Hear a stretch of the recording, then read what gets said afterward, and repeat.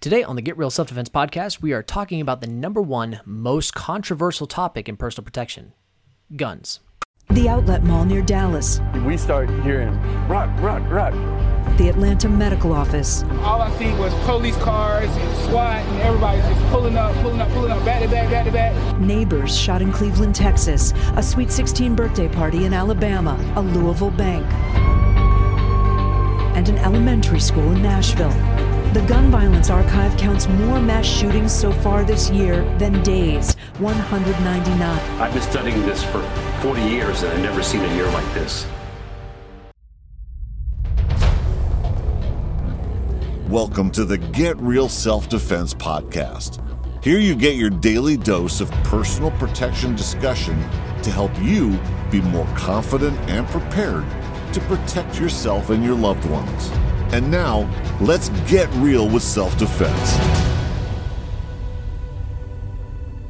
Hello and welcome to the Get Real Self-Defense podcast. I am Adam Jolly, here to help you train today so you can protect tomorrow. And today, the subject is firearms and self-defense. The unfortunate part about discussing guns in this episode is, in order for me to talk about why it is good or not good for personal protection, I must also cross into some of the political tensions surrounding the idea of guns, particularly in the West. Take some time to listen, as I believe it may be useful to you. And for those of you that already carry, there will be a couple tips that you can use from this to help convince potentially loved ones about the importance of having firearms for self-defense. And I'm not here to argue every little facet, nuance, or detail regarding guns, but simply going to cover the reality of guns, specifically in the U.S., and focus on the uses guns have in keeping yourself safe. First off, as an American, I'll be starting by discussing the concept of the Second Amendment of the Constitution, and to give context with this to the theme here. So the Second Amendment basically says this: a well-regulated militia being necessary to the security of a free state, the right of the people to keep and bear arms shall not be infringed. This amendment was placed in the Constitution as a right given to us from God to protect ourselves from tyranny, and each and every one of us have that right to bear arms, as in firearms, for personal protection of our lives and freedoms from a tyrannical government. But not just a tyrannical government, but tyranny. Here is the Merriam-Webster dictionary definition as it comes to the word tyranny. The one that I want to focus on right now is option 3, which is cruel and unreasonable power and control. Do you think people who set out to murder others in cold blood are tyrannical and fit this definition? I certainly do. Or how about a pedophile or a kidnapper? I think that all these count as tyrannical in action. So these are just a few examples of where it's not just tyrannical governments, which are still relevant, but evil and tyrannical people who are seeking to cause you harm, which can justify you being able to protect yourself up to a firearm. And here's where we start breaching some uncomfortable territory. We're going to talk about mass shootings. Serbians didn't see it coming.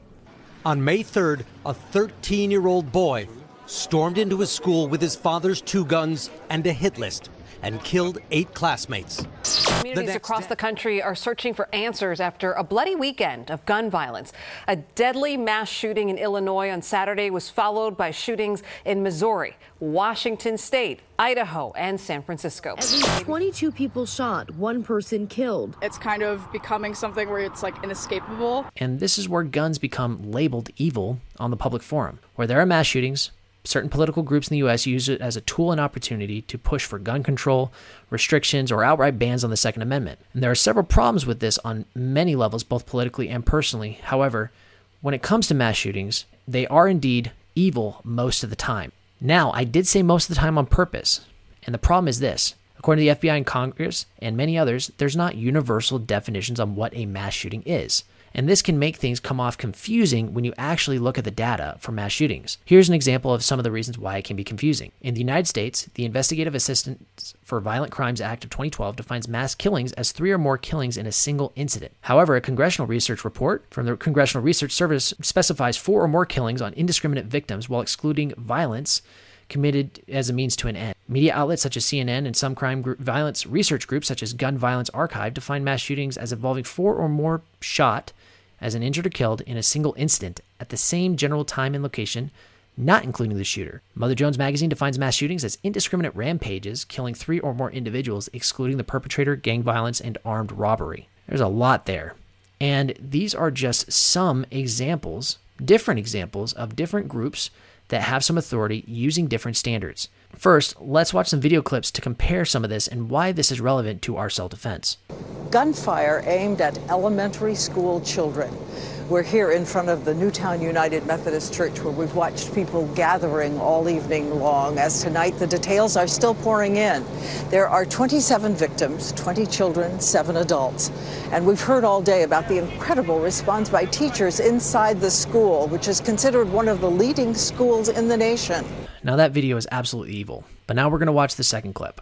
An update on a deadly shooting outside a downtown Tampa restaurant. Tonight, the state attorney's office says the shooter was actually the victim, and the shooting was self-defense. And they tell us that the victim was punched, stabbed, and beaten by 3 men before he ended up pulling out a gun and firing.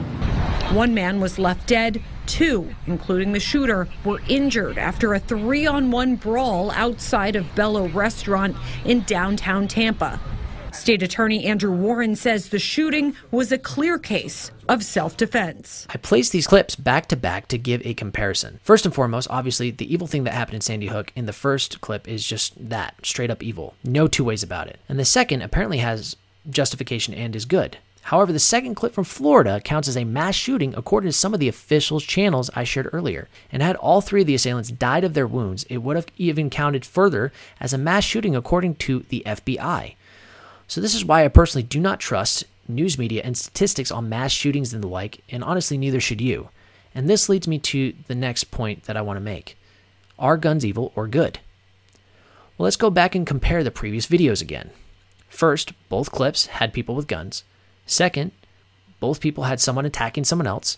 Third, both people had someone that had multiple people die around them. But there was a stark difference here. Unfortunately, some of you will not have the ability to acquire a firearm, or it will be really difficult to do so. And that is honestly sad and unfortunate because the government is taking away one major tool to keep yourself and others safe, while criminals get to do whatever they want. Some of the highest violent crime areas have some of the strictest gun laws. Because I know I'm speaking the obvious here, but it has to be said, murder is already illegal.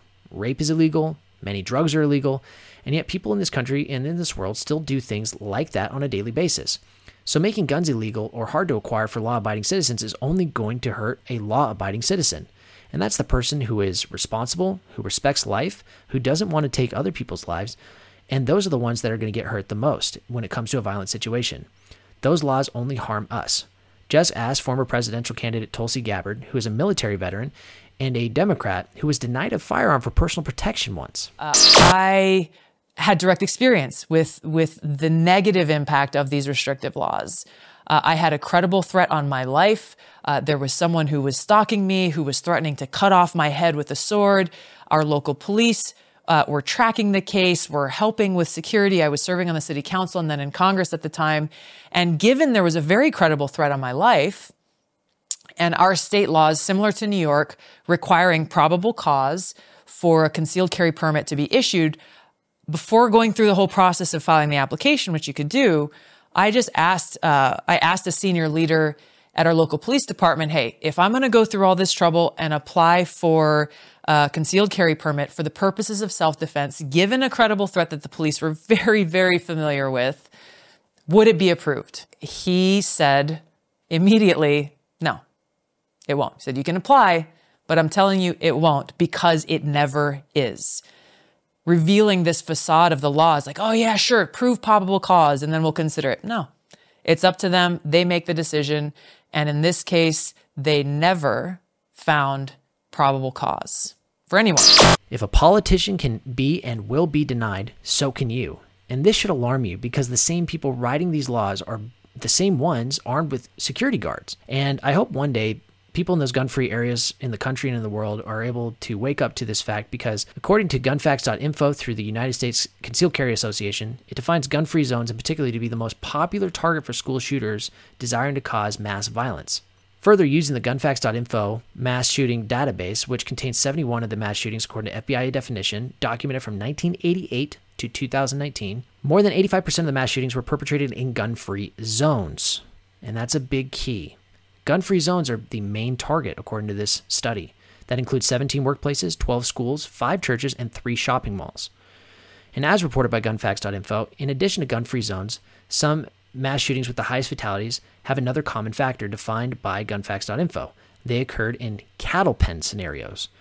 Many people in a crowded area, which is required, and limited exits or exit capacity, and or few or no places to take cover. Shooters research these locations when they can pen in large numbers of potential victims, which it can give them a higher body count. In those situations, marksmanship becomes less relevant or even irrelevant, and simply firing in the crowd will result in deaths.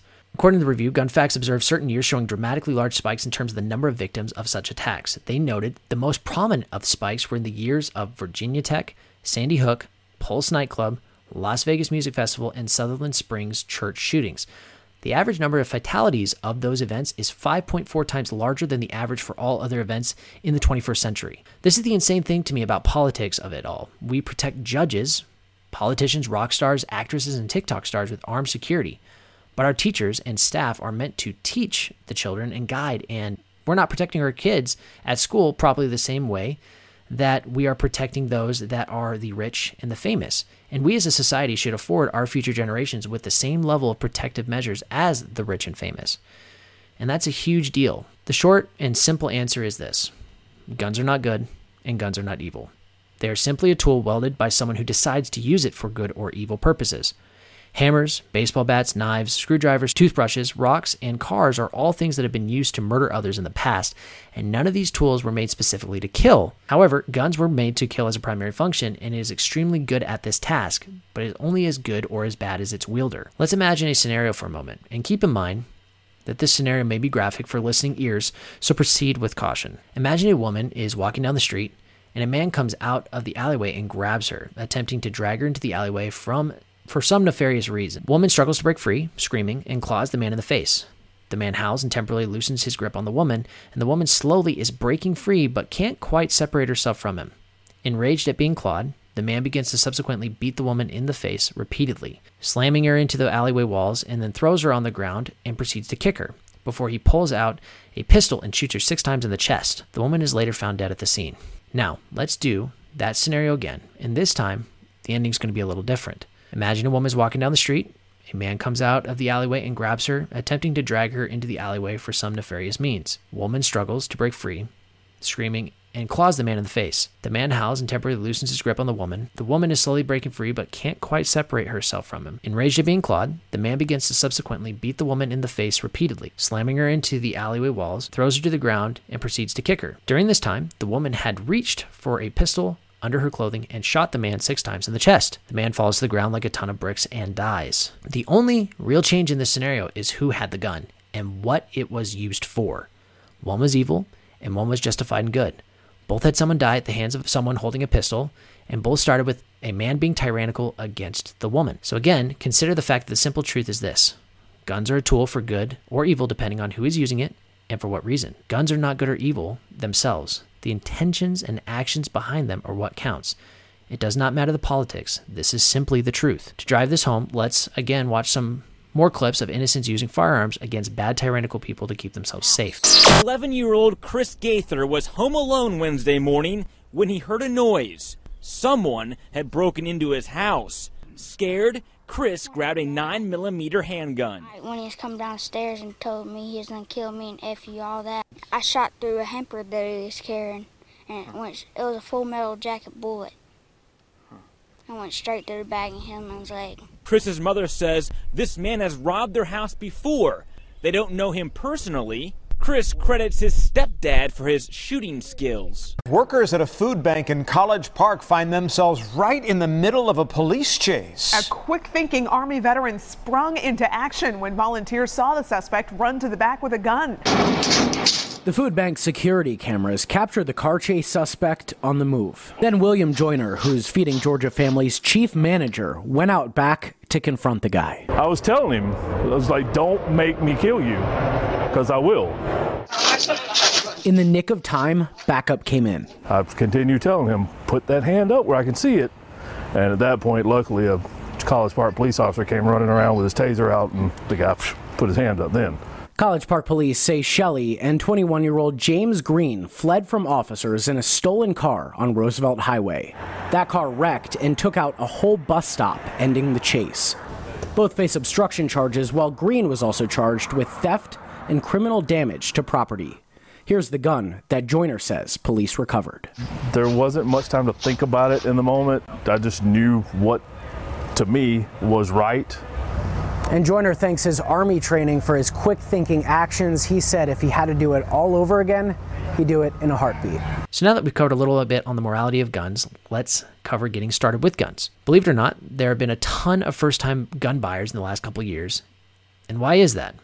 Well, I think it maybe has something to do with the rising levels of crime, inflation, housing costs, food shortages. Take your pick. The thing is, you are, like I said in previous podcast episodes, your own best first responders. Cops won't be able to respond at the same level or quickness as you can, and you are the best line of defense for you and your loved ones. So here are some tips with getting started with firearms. First off, do research. Firearms are beautiful and a deadly tool, and it is a very big responsibility to carry one and even bigger to shoot one. Look up gun videos, read articles. United States Concealed Carry Association, for instance, is a great resource for much of this, as they also cover legal aspects of shooting in self-defense as well. I'm not sponsored by them. I just wanted to share a resource that I personally find a lot of value in. And obviously you can check out the National Rifle Association as well. Second, go shoot. Funny enough, people, you need to buy a gun first before you really know if you like it or not. And so in order to avoid this and buying something you don't want, it's better to just go to a gun shop and a gun range and rent out a gun so that you can go shoot or borrow it from a buddy or someone else you know. And once you have done this, buy the firearm. But then you need to practice with it. And this is the most important part that gun owners fail to do. You cannot just throw a gun in your waist and call it good. You have to put in the time and the training, or else you're putting yourself and others at risk. How is your driving capability the first time you ever drove compared to now? If you had only drove once and then never drove again, you would not have improved your ability, and under pressure in a bad car crash potential situation, you may not have reacted appropriately to that scenario. The same goes with guns. You won't be comfortable under pressure, and you won't be able to perform without practice. You can also practice in a lot of ways that do not require actually shooting bullets.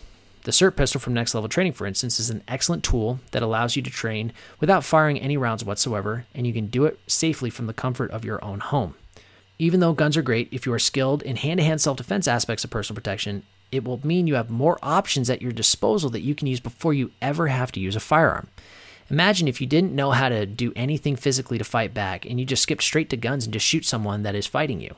That is straight up stupid. You are obligated to know how to protect yourself leading up to the point of deadly force, which means you need to have physical skills to back you up and help you and assist you so that you can recognize when deadly force is necessary with a firearm, because you have exhausted all the other options possible at your disposal. So the biggest thing to take away from, guys, with this whole thing is the fact that focus on ways to protect ourselves and our loved ones in our local areas.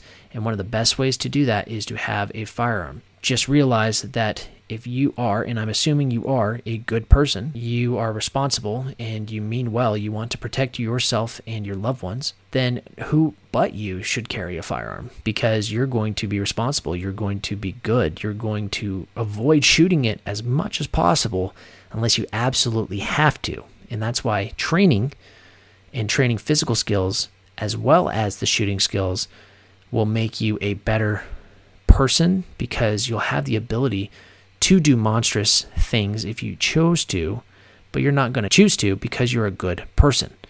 And because of that, it makes it very, very powerful to have you as a responsible armed citizen and as an arbiter to protect yourself and others. It makes it that much better, because if every good person were to carry, we'd have a lot less crime, we'd have a lot less issues, because everybody that is good, that is carrying, is out to be protectors and not wolves or aggressors. So with that, guys, that is the end of this episode of the Get Real Self-Defense podcast. If you enjoyed this episode, whether you are watching it on YouTube or you are listening wherever you are listening to this podcast, if you want to just jump into the YouTube comment section and give me your hot take on firearms when it comes to self-defense, if you have a personal story, if you have anything like that that is relevant to this topic, I would love to hear it. I would love to hear your thoughts.